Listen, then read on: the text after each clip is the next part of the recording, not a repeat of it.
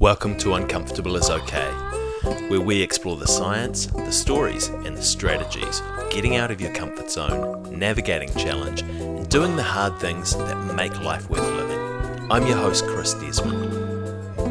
Uncomfortable is Okay is brought to you by Health Mentors. Health Mentors is a performance wellbeing company that helps change makers dial in their health and improve their performance in the middle of a chaotic world. We offer one-on-one health mentoring services, as well as a range of workshops and workplace solutions, all the way up to supporting organisations with their wellbeing strategy. You can find out more at healthmentors.nz or get in contact with Chris at healthmentors.nz. Welcome to the Uncomfortable is Okay podcast. Today we are joined by Richard Bowles. That's Bowles, not Bowles. And he is a multi-world record adventurer, founder of Adventure Alchemy, which is dedicated to exploring how leaders lean into the challenges of the modern world. Richard, welcome to the podcast, mate. Thanks for having me. And so with an introduction like that, mate, I'm really looking forward to this. Good. There'll be some bowel conversation, I'm sure, around some of the stuff that you've been up to. But I always like to kick things off just with a bit of background about you. So where are you from? Where were you born? Where did you grow up? Yeah, well, obviously you picked up the accent I probably did, you, Chris. So I was born in the UK, but don't hold that against me. You Kiwis and Australians. And yeah, I was brought up in a tiny little village in the centre of England, a place called Leicestershire. Lots of green fields, a lot of farms, kind of a quiet country village, with a pub and all those things you expect when you think of, England and the countryside. And then I moved to Australia 20 years ago, though. So I've been here for most of my adult life. After doing some extensive travel around the world, did the whole backpacking thing, which is kind of the reason why I ended up in Australia, because this is one of the first places I came and backpacked around, because it's pretty straightforward to do, right? So the whole working visa thing. And then years later, I end up going back here to live, which is kind of fantastic. So yeah, in a short background, that's pretty much it. And I think if we like, I know where we're going to go with this conversation with the whole adventure thing. So on that, let's go back a step. I think that extensive travel period probably really opened up the floodgates to what I do now. I always wanted to get out of England. I always wanted to get out of the village. I just knew there was more to life, more to learn, more to experience outside of, this country village that I lived in. And very early on in the piece, I got out. I managed to travel around the world and all through Asia, doing lots of hikes and jungle treks. And then I did an 8-month stint in South America and sort of did the same there. And started running some mountain trails there. And this all came to a head where now I'm sort of actively seeking out adventures around the world and sort of pushing my own boundaries and limitations, but really exploring how other people do that in the context of the adventures that I put myself into. It's always nice when people save me questions as well, because I was going to ask you about that, just in case people think that I wasn't. Richard, there was obviously that kind of thirst to get out there and thirst to go and explore the world. And there's a lot of different ways that you can do that, but one of the ways that you've done it is to put yourself in some reasonably challenging situations while you were out there traveling around.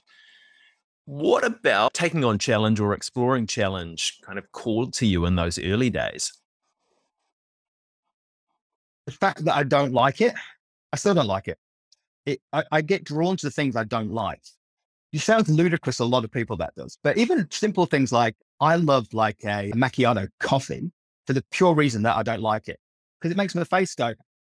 I like really spicy food because I don't like it. I just love being challenged by stuff. I love having to think through a feeling or a situation. And that's what I really thrive for now, is just like really like making myself so uncomfortable that I actually have to think. I have to really be in the moment rather than just not being in the moment, I guess, is the short answer to that. And I've always sort of felt compelled to do that, to go and do the things that I find extremely uncomfortable, extremely challenging, because I feel that they're probably not as challenging as they sometimes might appear to be. And I always reference back to life. I think life is probably the greatest adventure, the hardest, most darkest part of life. Just life in general is just tough and difficult and just a struggle at the best of times. And some people might say that's a bit of a negative way to look at the world. But the fact is that I think not 90% of your life is not that exciting. It's actually hard and challenging and exhausting and arduous. So I think I go and search for things that are extremely challenging, therefore that makes life somewhat easier. And I don't like the word easier, but it just makes it a bit more lightweight because it's such a heavy, I think life's just heavy. Mm. Yeah. I think as humans, like we're going to have discomfort regardless of what we do, whether we go out and seek adventure or seek challenges, there's going to be discomfort in that. If you stay at home, life has a habit of punching you in the face at some point as well. So there's going to be discomfort. I think the price of a meaningful life is being able to, or learning how to navigate that discomfort so you can go do the cool stuff that makes life exciting. Yeah. And I think if we stand any chance of really leading ourselves and leading other people, let's say, and really navigating the very uncertain future well, I think it kind of pays to know how you're going to respond to that challenge and difficulty moving forward. I think too many people avoid that sort of things. There's such an emphasis put on positive thinking. It's all about being positive, and you got to be motivated, and you got to be inspired, and you got to be passionate, and that's super important, right? I'm not saying that's not important, but what's equally as important, like the yin and the yang, the light and the shade, and all that kind of thing, is the challenges stuff that's gonna come up. And I think when people set a goal, they avoid looking at that darker path, but it's the dark path that's going to trip you up and stop you ever reaching the goal. The happy stuff takes care of itself. It's all these challenges along the route that really are going to slow you down, make you take a completely different route, or at worst, just give up altogether. So I think it's important to really focus on the darker side rather than going, it's going to be great. We've got this goal. It's going to be so happy. It's like, no, it's not actually. It's going to be really kind of shit. and as soon as you accept that reality, you've already made it easier for yourself to go on that journey and hopefully overcome those obstacles and reach whatever it is you're trying to attain. Yeah, brilliant, mate. That was one of the reasons this podcast started out. Like I was having a look it was on LinkedIn actually, how long I've been doing it for. It's been 6 years. There was a 2-year break in the middle of it. We're up to, I think you'll be like episode 308 or 309 or something. But I loved podcasts and I listened to a lot of podcasts then. And a lot of the podcasts back 6 years ago were about that positive thinking and setting goals and getting after them and hoorah.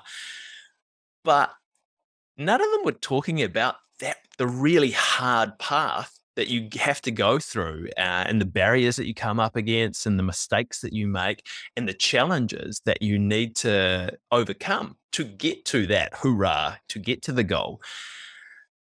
Or if they were, they'd kind of brush them off. They wouldn't talk about them practically. They wouldn't really acknowledge them that, hey, these things suck. Like, yeah, well, I don't know why actually. Yeah, and I tell you the reason why people do that, which I believe this is why I do what I do now in terms of the business that I run, is that I want to find out how to overcome change, uncertainty, doubt, anxiety, all the dark stuff in real time. The problem is when someone goes and achieves something, starts a business, does amazingly well, is a sports person at the highest level, when they talk about what they've done, they're a different person because they've done what they've done. Meaning that if you're approaching a goal, you approach it very different. You think about it very differently before the goal than you do after you've achieved the goal because you've transformed. Yeah. So when you look back, you miss all the bit that was what actually really happened. It's very hard to know what actually really happened. So now I'm going out and trying to figure out in real time what's happening. What is my response to change, uncertainty, a crisis, all of those things in real time? Or the people I'm spending time with in some of these adventures, observing them and find out what are they actually doing in real time to move through an uncomfortable situation. And I just think that's the failure of a lot of people. I mean, I hate to use like, a Steve Jobs as an example, but I remember listening to him once and he said something about, it's not about the money. I thought that's a really, really interesting thing to state, because I'm pretty sure in the early days when you're in that garage of your parents, working, you were thinking about the dollars for sure. But now you've got a lot of wealth. It's very easy to say it's not about the money. It's just about the work. So, and I think you just miss, because you transform into this completely different person. It's very easy to gloss over and not understand really what happened in those events leading up to overcoming that challenge. That's a great way to articulate it, actually. And it's a thought that's been kind of rolling around in the back of my head, I guess, but you've actually put it into words as to, hey, this is why it is hard. I did my best. Yeah, it was nice. It was nice. And your example of Steve Jobs, and I'm not comparing myself to Steve Jobs, but I'm at the process of starting off my own business as well. And this morning I sat down and I did a little bit of strategy work on it and thinking about, okay, why do I want to do this? And it isn't about the money, but at the moment it's also about the money, because I have two little kids. I have a mortgage that I need to pay. So I do need to make money from this. I don't need it to turn into Apple and make that much money, but I've got stuff that I need to spend money on. So that is a necessity. Yeah. And I think we often all the different ladies I work with, passion gets thrown around a lot in this development space. And again, it's super important. I'm not saying it's not important, but the way I feel about passion sometimes is it's good when you've got it, right? But what happens when you don't have it, which is most of the time, particularly like you're starting your own business. That's exciting, but when you go on the journey, it becomes really arduous and challenging and frustrating, and it ends up being really awful. But then some people will say, yeah, but then you have this passion that sustains the hard bits. But when you're doing the hard bit, you don't have passion. You don't have inspiration or motivation or any of those, positive feelings that you need. Really, I guess that always comes down to just a discipline, right? You just got to discipline yourself to do stuff when you don't want to do it, or you've got to figure out a way to overcome all those obstacles and all those dark and nasty things that are inevitable on any journey. And that's why I shy away from the positive emotions, because they only work when they're there, not when they're not there. You know what I mean? There's no point when things are getting hard going on, I really want to get ahead and progress, but I just don't have the motivation today. I mean, that's the issue right there. It's like, it's not about having motivation. It's just about pushing through whatever this is, regardless if you've got motivation or you're inspired or you're passionate or anything else. And again, it just to come full circle here, it's about really looking about all the negativity and the darkness on any one journey. I think if you understand that that's going to be the reality of any goal attainment, and you look at that and go, okay, well, if I'm going to go from A to B, these are the things that are likely going to happen. I think you can almost prepare in advance for those things. And that gives you a better opportunity to move through those things and have clarity in the chaos and have some control of your emotions. I mean, it doesn't mean it's going to be easy, but it makes it a lot easier if you acknowledge that those things are going to be along the way, and you somewhat think about how you might respond to the fact that you can't be bothered today. I'm hoping that makes sense. It does. It reminds me, I think it was a Stephen Pressfield quote. He said, the author of The War of Art, he said, if you need to feel your best to do your best work, you're not a professional. You're just a fortunate amateur. Guess so. Yeah. One thing that I was fascinated by, Richard, is you like doing things that you don't like. Yeah. You like doing things that are hard. And obviously that's training you to get better at the dark, to get better at the challenge, to kind of build your capacity to cope with adversity. Are there things also that you get out of doing something hard in the moment as well, because that's a really long game kind of vision as you take on challenging things. Like, is there some short-term benefit that you get as well? Yeah, constantly. Well, there's that instant gratification. It's just that, like this, and then, it's actually like, it's probably the best feeling you're ever going to get when that moment just after you did something that was extremely, extremely hard. Further down the track, it's not so exciting, but straight away, you just overcame it. Like, like I speak for a living, right? I'm on a stage 2 or 3 times every single week, right? No matter how many times I speak in front of an audience, I feel terrified of every single time, right? And then when it comes to the end of that presentation and I actually leave the stage, then it's like, oh my God, that's the bit that's amazing. It's like, it's like this weight's off you. You feel fantastic. You overcame something that was, a challenge and a fearful event.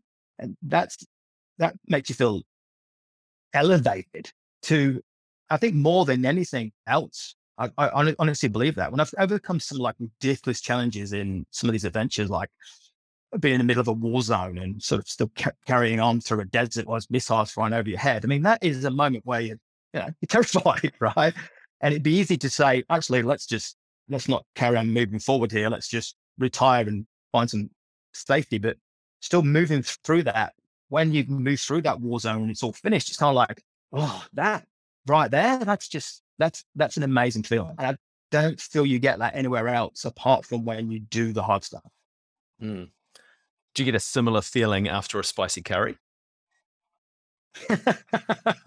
No. Just tears. No, just tears. No.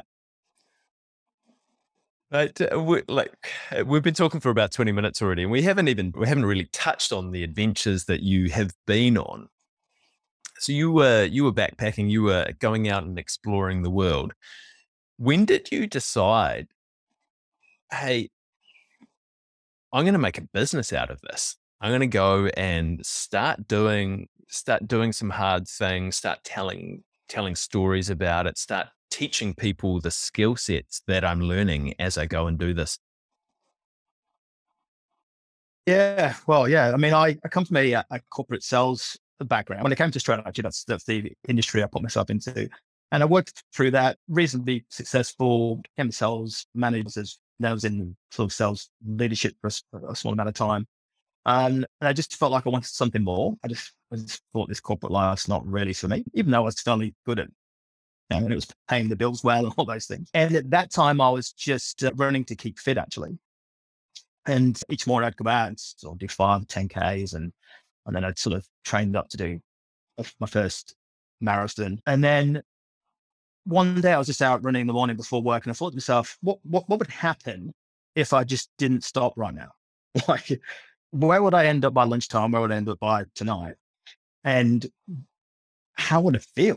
Like, that'd be horrendous, like just to keep running for the whole day. But it's kind of appealed to me. And that idea just started to flower and sort of bloom a little bit, to the point where I just arranged to go and find the longest march trail in the world, which happens to be here in Australia, at 5,500 kilometers running the Great Divided Range. And I just thought to myself, I'm going to go and do that. I was going to run end to end of that. Didn't think too much about it. I didn't know if I could do it. I didn't know if I'd lost a day, half a day. And what I ended up doing was I ran a marathon a day for about five months, carrying pretty much all my belongings on my back, out in the wilderness, not seeing people for days. And thankfully got to the other side of that and achieved it.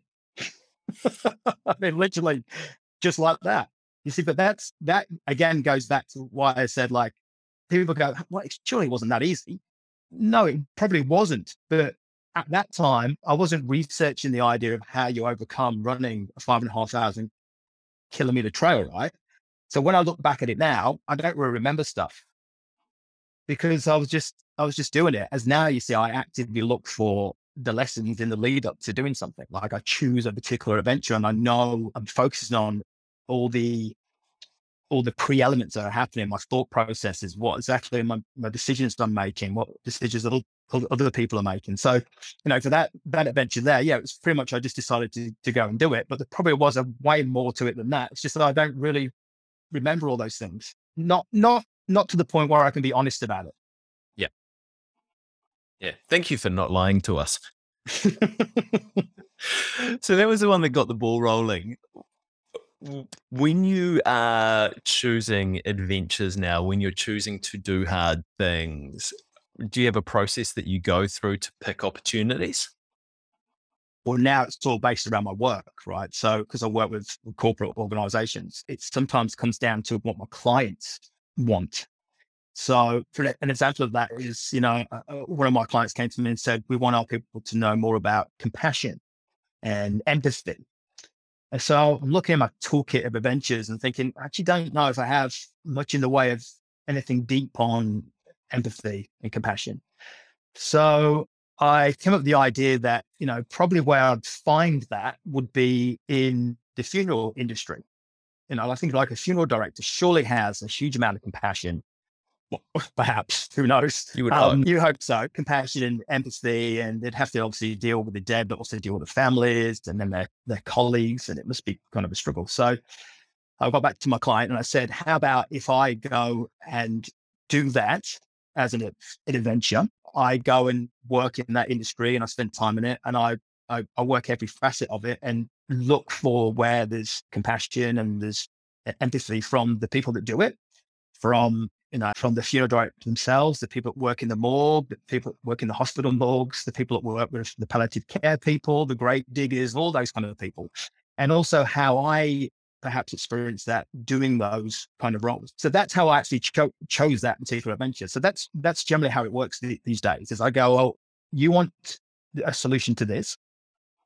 Let me go and experience that, or find people that actively do that. And then I come back with some strategies and some ideas of how your people can gain that, how that sustain that. But more importantly, it comes to something that's pretty entertaining and fun at the same time, rather than me just get the whiteboard out and teach you about compassion. Yeah. Yeah. Yeah. Must have been an interesting adventure to go through. Yeah, it certainly was. It was because I was personally terrified of it. I don't do death very well at all. In fact, one of the biggest struggles I had in that particular project was the fact that when I was going to go and see my first dead body in the morgue, I felt extremely guilty because I never went to see my own mum when she died. I had no interest. I was like, oh, I don't want to see even my mum. Creepy. It's my mother, right? So then I had kind of a challenge to get over there because I felt extremely guilty that, like, wow, I'm never going to see a dead body for the first time. It's going to be a complete stranger. But yet now they're not a stranger because they're permanently etched in my mind forever, which by itself is a fascinating sort of finding, is that, I never knew this person. And well, I never knew when they were alive, but I knew when they were dead. And somehow now I have this connection with a dead person. It was a person, of course, and I can see them very clearly now.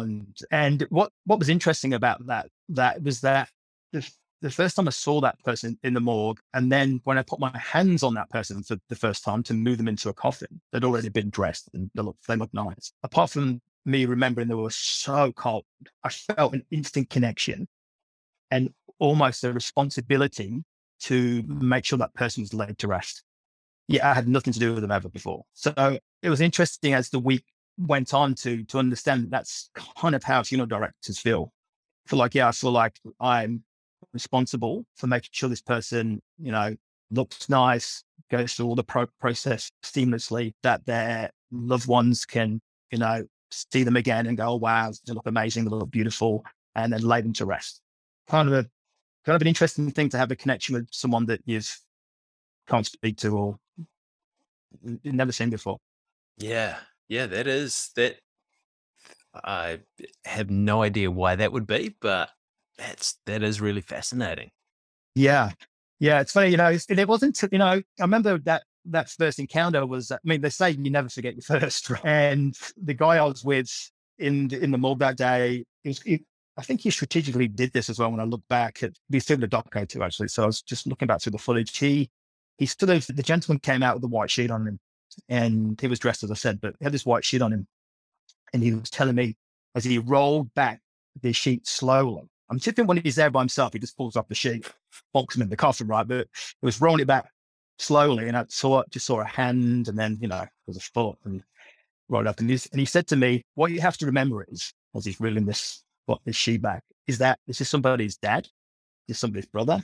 He's somebody's husband. He's a grandfather. He was a business owner. And he revealed this person, and I was like, oh, that felt better that you told me that, because I was kind of scared of a dead person. And but that idea and that what he told me there really hit home when I went to the guy's funeral the next day, when I did see his wife and his grandchildren and his sons and the people in the community, all that. She was like, oh wow, yeah, okay, I understand the words, but now to see that, like, that's pretty powerful. And to be scared of somebody was, I felt guilty again. Like just yesterday, I was terrified of this guy coming out of the fridge. And today it's like, no, I've got a connection with this guy. And wow, I feel privileged that I'm here to witness this and all the nice things that people are going to say about him today. Yeah, that's cool. And that's a really, I think, valuable way to think about it as well. And not just for people who have passed on, but for people out there that you don't know as well. So the guy that cuts you off in traffic, or the person that drops his shopping bag in front of you, is that it's not just an inconvenience for you. It's a person, and they have all of the stuff going on in their lives. And you're right, you never forget your first. I remember the first dead body that I saw. I worked in healthcare. I was a physio in the hospital, and I walked into a room to see a patient, and I was like, oh, this is not what I expected. And I slowly backed out, and I went to see the nurse, and I was like, hey, Mr. Jones in room such and such. And she turned around and she was like, oh yeah, he's dead. And I was like, okay. That was, and I thought that, but it was quite an offhand way to have that first experience. I would have much preferred, I think, your one. Well, look, that project was interesting because I almost did everything backwards to some degree, meaning that the first day, like, I attended funerals and carried coffins, but didn't see a body. And then as the days went on, I then saw a body that was prepared and dressed and, balmed and looked pretty and stuff. And then after that, I then had to go and like pick up bodies from the hospital who had just died. And that was like, wow, they look very different when they're dead like that. And then it kind of finished off with the embalming process and seeing that that's pretty evasive and pretty full on. I kind of did it all backwards. Yeah. You know what I mean? Like normally you'd pick up the body first. And so but I'm thankful it worked out that way, because it was just like an easier introduction into those, very confronting kind of situations. Yeah, it sounds like the guy that you were working with was reasonably gentle in how he exposed you to it, which is great. I'm really interested in hearing about what you look for in yourself as you're going through these experiences. Now that you've learned to pay attention to them, and you're looking to pull learnings out from going on these adventures, whether it's at the funeral home, whether it's in war zones, whether it's with crocodiles. Yeah. What are you watching for in yourself to learn from as you go through this? Well, I generally I don't think too much about the moment, because I do all the work in advance. What I mean by that is, if we go back when we started this whole conversation, I said, that I embrace the dark side. Like, that's not the Star Wars thing, but I know, for example, going into say this death project, I know first of all I'm scared. I know I'm scared before I get there. So I go, well, I'm going to be like seeing dead bodies. So how do I feel about that? And okay, so I feel I'm going to be anxious. Okay, well, if I'm going to be anxious, what am I going to do about my anxiety in the moment? Rather than wait for the moment to happen and feel anxious, where I might go, actually, I don't want to go inside the more things. I'd rather deal with it up front and go, okay, well, if I'm going to be anxious, maybe I'll come up with a strategy or an idea that can help me control my anxiety in the moment, which will then give me some clarity. And with the clarity, it will give me some sort of control. And with that control, I have some confidence. And then I'll be experiencing it, taking the actions that are necessary, rather than just getting caught up in the emotion. So I do that for every project. I think it through, and there's pretty obvious things. Like I know, like tomorrow I've got a speech to give, and I just know, well, I know what's going to happen. I'll be fine until I get there, and then be like, oh, that's right. Don't forget your lines. No. So it's like I'm already thinking, okay, well, I've got to remember that when those feelings come up, to breathe. Remember that I've done this a billion times before. and I've got some great content to share, and I'm going to help people and keep breathing and stay grounded and all those things, rather than getting there and letting that take control of me, which is always ended a huge mess. And I do that with everything that I put myself into. And sometimes the question comes back, well, how do you prepare for something that is unexpected?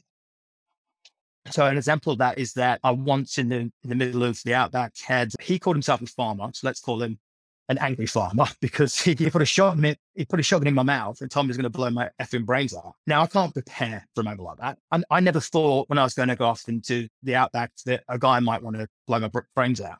But that was actually a somewhat, trying not to sound too arrogant here, comfortable situation, which shouldn't be comfortable. And the reason that is because I put so many of these little strategies and ideas in place to overcome fears and anxieties and uncomfortable stuff that almost by default, that stuff kicks in. When I should be scared, I've got a strategy for that.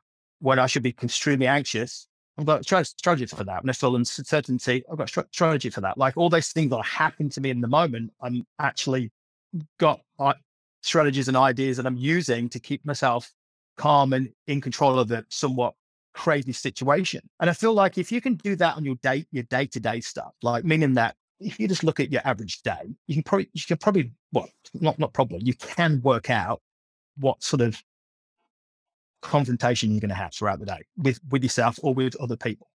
Like, I'm going to see that client today, and I know they're really kind of hard on me, and it always makes you feel a bit anxious or whatever. Like, so if you know that's coming, then why don't you prepare for that?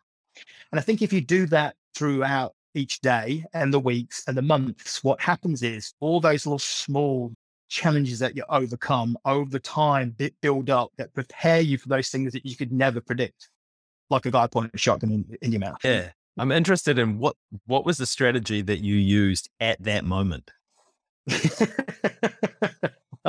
What you mean apart from shitting myself? Yeah, that could have scared him off. Well, it was a funny one. So when I do these adventures, obviously, as you know, I'm in the moment. I'm studying and observing and trying to work out, decisions and ideas and things that are happening. And then after I've done that adventure, I sit down with a team of psychological experts, essentially, and we delve into all those stories and ideas, and they delve into my psyche and my character. In fact, it's a far more confronting time than any adventure that I've been in, because it really is not that nice to sometimes go to places you don't want to go. And I've been seeing this particular, I've got a few people I sit down with, but this particular lady I've been speaking a lot to, and we'd come up with all sorts of ideas of how to overcome all sorts of things. And then one day I just said, oh, that reminds me of that time that guy stuck a shotgun in my mouth and then just carried on talking. She was like, hey, just back it up a bit, Rich. Like, what? She goes, that's something you should tell your therapist. That's what I'm talking about. But I glazed straight over it. Like it was just inconvenience rather than something that was obviously pretty life-threatening. And again, when we unpacked that story, she was like, yeah, like the reason why that was somewhat easy to overcome is because you did have all those little strategies that you built up over the months before, because this was on this big long run I was telling you about. So the months before that, I'd been overcoming all sorts of little things. My day-to-day stuff, like I can't be bothered today and I don't want to get up, and there's wild dogs I've got followed by for a week, and across the Daintree River on foot, and all these crazy things. And they just stacked up over time. So I was just ready. And basically all it came down to is that like I was able to elevate myself above that situation, like a helicopter almost, and look at it from a brand new perspective and have control over it. I remember joking with the guy to start with. Like I was like, oh, I'm doing this run across the Great Divide Range. He's like, who are you? And this gun, it ends up in my mouth. I'm like, well, I'm Richard, and I'm really just trying to speak with the master of the door shotgun. And he was like, oh, who are you? Why are you here? And I was just joking. I said, oh, I'm doing it for charity. Do you want to donate? And just, all these crazy things. So first of all, I make light of stuff that I'm scared of. That's a good example there. So if I'm really scared, I go, well, let's make it fun rather than scary. So I'm making it fun. And then I'm thinking to myself, well, so I'm trying to make it fun, but he's not giving me anything here because he isn't fun. He's not a fun guy. Clearly. But the good thing about looking for something from above like that, like a bird's eye view, is that you have that different perspective. So then I was kind of like, well, I just need to look for a solution here. I don't need to be scared. I don't need to be all anxious about this. I just need to look for a solution. And and I guess if you don't have that control over your emotions in a situation like that, it'd be quite easy to either fight back, which would probably be not a good idea, or run away and retreat, which also might not be a good idea, rather than just try to sit where that uncomfortableness and sort of joke your way through it and just try and look for solutions in the moment.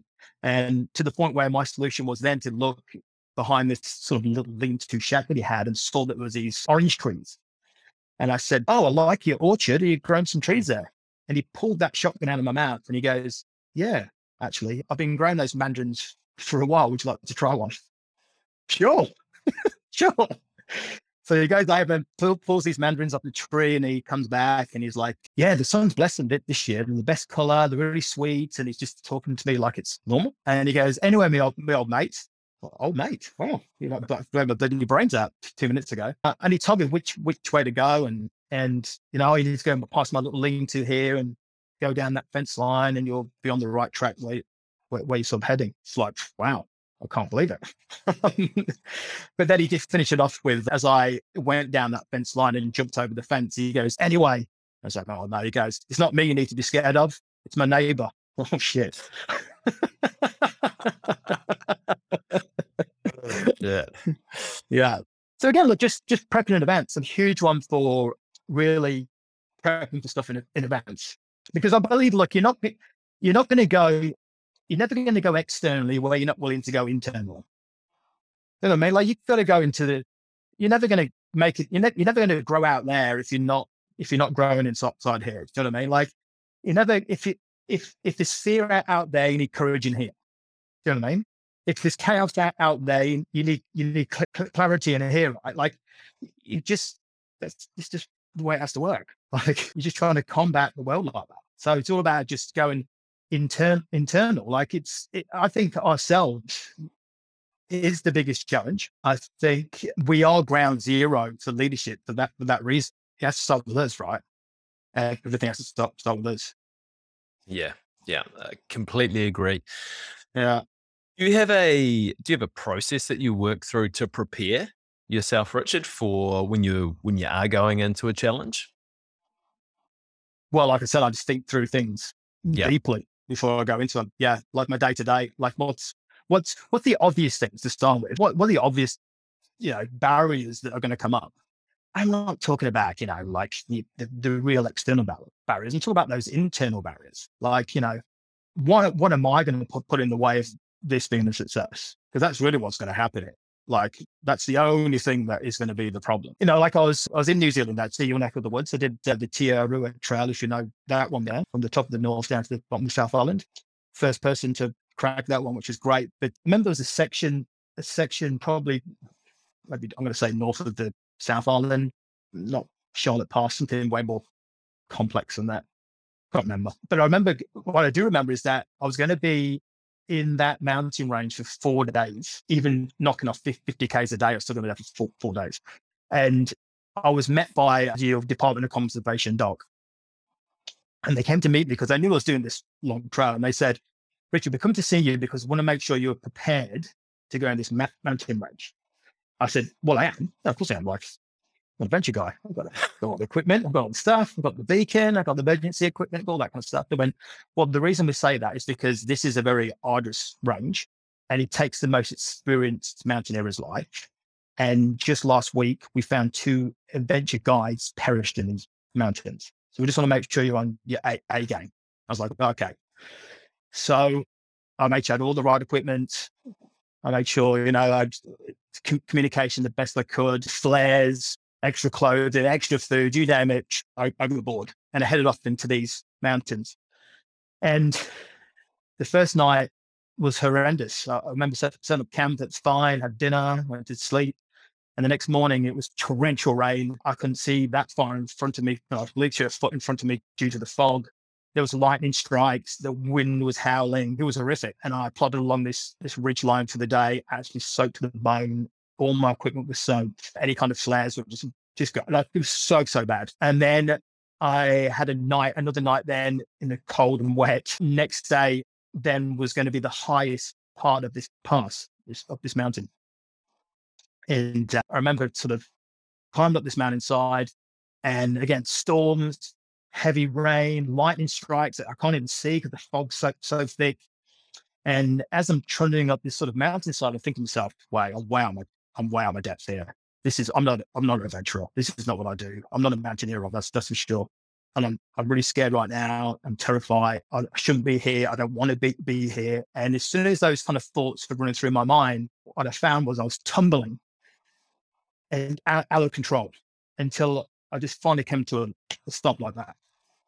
And I just remember lying down on my back, looking up into this sort of thick fog or abyss, if you like, not feeling cold anymore, not even feeling wet, not feeling scared, not feeling anxious, not having no doubt, like nothing, to the point where I thought that, there's going to be a big hand that came out of those big clouds and went, welcome, going to heaven or whatever.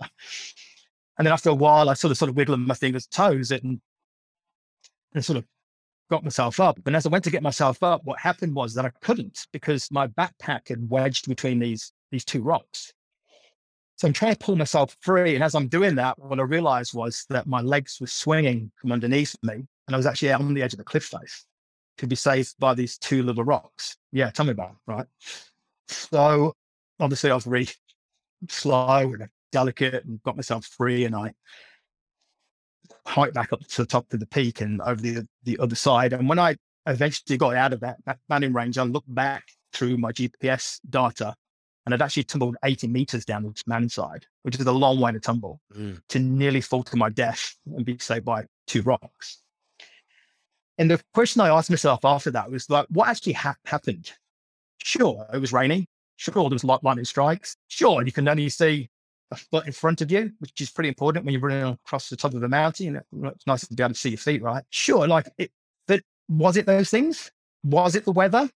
No, I don't think so. I always say to people, I think it was like me, myself, and I, right? Because that's always just enough to make things really, really complicated. Like, I had all the equipment with me.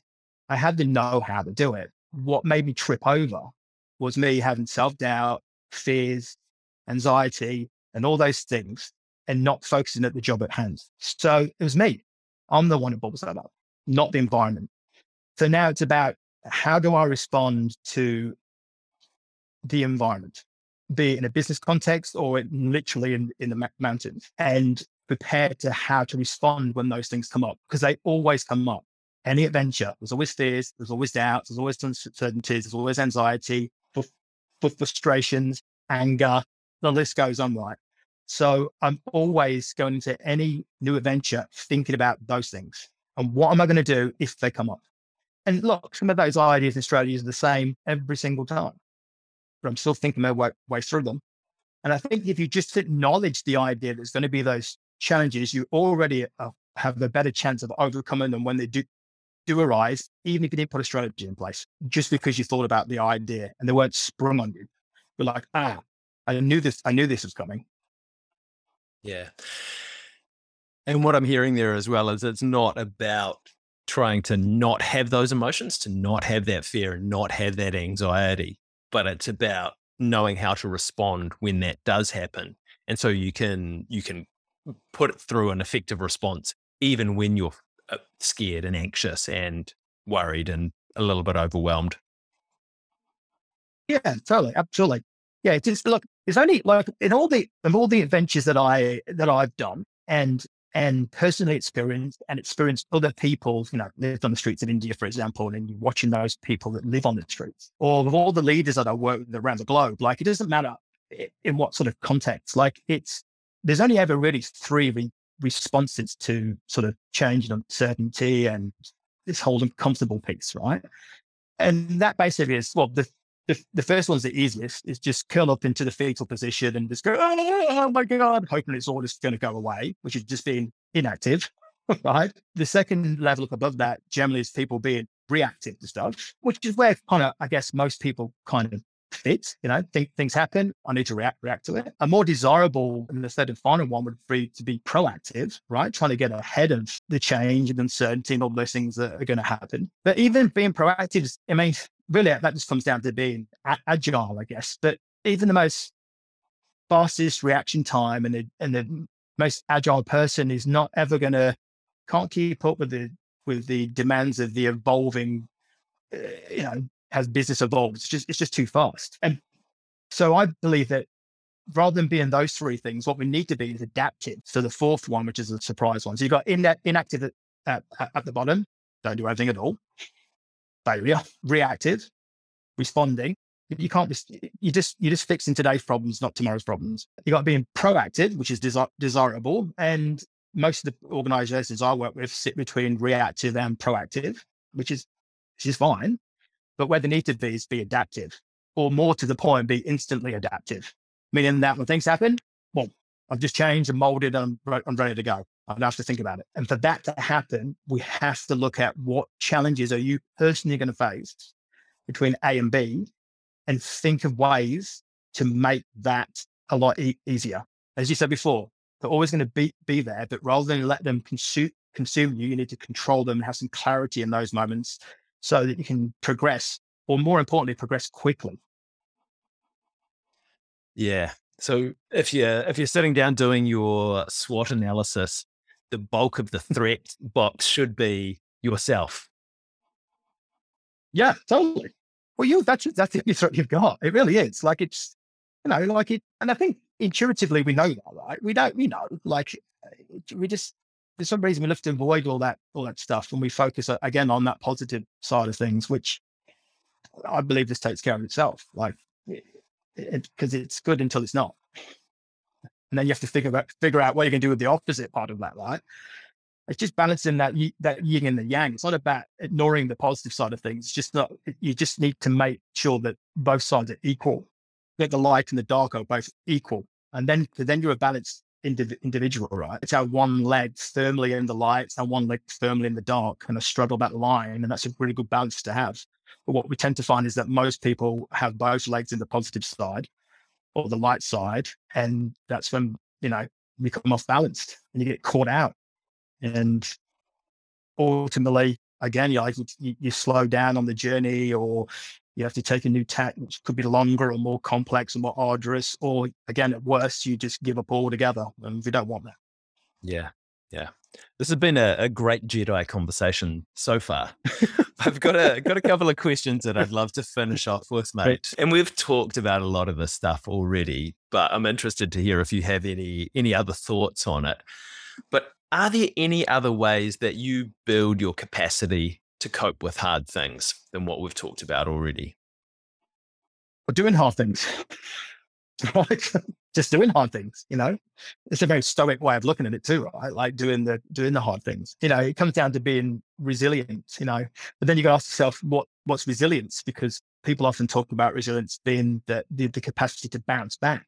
Yeah, I hate that. It's totally right. Because, some people take years to bounce back. Mm. Some things aren't a nice defined acute event. Sometimes the stress and the pain and the challenge just continues on for months and years. So it's totally. Do you wait until that's over before you bounce back? No, but you just need to work through it, right? And the only way you're going to work through it is to be able to control.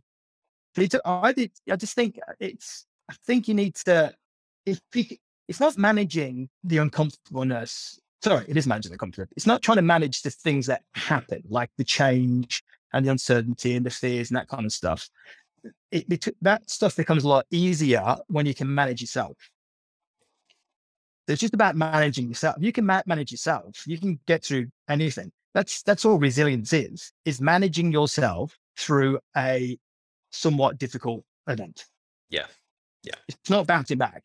It's far from it. You don't bounce back. No, one of the ways that I describe it is being able to navigate those times and find your way through them rather than wait for them to finish and then bounce back. Richard, how do you look after your health? Like, how do you set yourself up in a way that you have the capacity to deploy all these skills that you have? Well, I'm not. This is not a good time to talk about me, my health, because I We can have. talk about that offline afterwards if you'd Well, like. I've put a few kilos on as of late, mate. I like to blame COVID. Not really COVID's fault, of course, but I've actually been injured for a long time, which means I don't get out and do sort of. I'm a keen runner, and I don't get to do the kilometers or the mileage I used to at all. And I've somewhat used that as an excuse to take my foot off the accelerator a little bit in that department, which is been a really interesting exercise because you realize how detrimental that is to every other aspect of life, right? Not having that fitness component to some degree. I mean, saying that, we've got a dog. I take her out for huge long walks and hikes and stuff. It's not like I've not been doing anything at all, but I think we definitely need to push ourselves physically into that uncomfortable space too, right? To the point where like, this is not necessarily fun, and just push yourself there. And I think that does wonders for not just obviously the physical aspect, but definitely your mental capacity too. So it's just been an interesting exercise to not keep us in that and realize how it has kind of ruined a few things. Not quite, but, and then obviously I'm always working on my own mental health. I'm a huge advocate for mental health. Just work. I mean, obviously, apart from the things we've spoken about today, I like to write a diary each day. I always commit to writing a page in that diary, and I don't think about what I'm going to write. Sometimes I just write a bunch of words that don't actually mean anything at all. They're not even a sentence. And those days where I don't know what to write, that's what I write. I do not know what to write. And I think those kind of things just keep me on track, get stuff out of my head, just freeing up my mind. I think we need to free up the ability to think rather than think too much on the difficulties and the hardship and, the challenges that are ahead sometimes. You just have the ability to think. So I wanted to free up my mind. I'm very keen on that kind of stuff. Apart from, spiritually, I'm a spiritual person. I'm not a religious person at all. Again, going back to that little project, the death project there, if you want to call it that, death and taxes. I did question that whole piece again. Like, is there another, do we go somewhere after this? Don't we go somewhere after this? And what I learned from that actually is that what I do know is that all those people that we leave behind have some wonderful things to say about us. Like the really nice things. Not once have I been to one of those funerals and someone went, actually, it was a bit of a dick. No one ever said that. They might have been thinking it, but they never said it. Yeah, so there's sort of three aspects. Obviously, we can go into all the different quadrants. Can't be like, finance and all that kind of stuff. But, I do work hard on my mental health. I think that's probably I think somewhat that's more important than the exercise first piece, because if I can get my head straight, I can get to exercise. And then when I exercise, that then adds and complements my mental state. So they kind of work in unison, those two, I believe.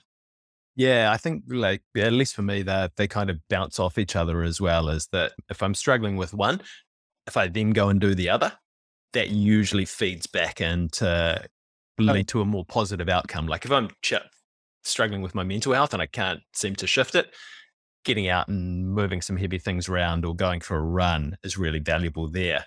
Or if I'm struggling with the physical side of things, working on some mental health actually then really impacts how I perform physically as well. So I think, yeah, as you say, that they're intricately intertwined. Richard? Yeah, totally. It's sort of proactive. Yeah. If people are interested in finding out more about you, mate, if they've enjoyed our conversation, want to check out the work that you do, where's the best place for them to go? Where can they connect with you? Look, you best to keep away from me, mate. It's not gonna. You'll end up doing things you don't want to do. We've just been an hour talking about how positive that is.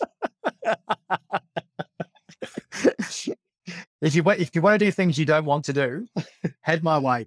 Now, my corporate site is adventure-alchemy.com. So adventure-alchemy.com. I believe we're down for some service things at the moment, I think, but that'll be up and running again shortly.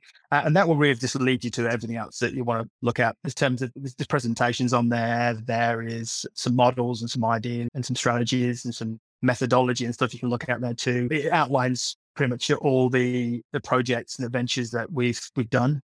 And we often now also make documentaries while we're doing some of those projects too. So, and that's a current series we're working on called In Their Shoes. Can't remember the name of that.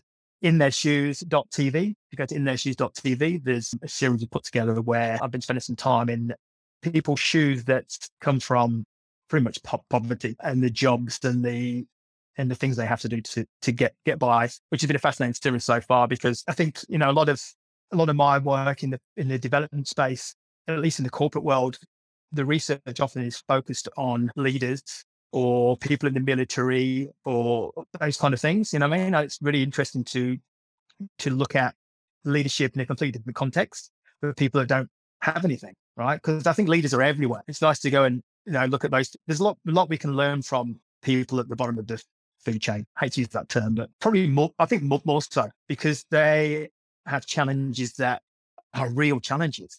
Like in some of those cases, they're never going to get out of poverty. But I find it interesting how they still have faith that they not that they will get out of it, because they know they're not going to get out of it. There's still something that keeps them going and pushing through and dealing with the arduous nature of their being. Really, just getting up in the mornings just horrific in some of those places. Yes, if you find that interesting, head on over there. Yeah, I'll definitely go and check that out. Richard, last question for you, mate. Do you have a challenge to leave us with today? Whoa, challenges. Yeah, it's physical, mental, both. Anything. Challenge. Probably something to mean for, right? I think a good challenge is to sit down with somebody you trust, and that could be a work colleague or a loved one or a parent, and have a real honest and candid conversation around the things that you find scary in your life. I think that being very vulnerable and being honest with somebody around that stuff really is quite liberating, but extremely challenging. Very challenging to be honest.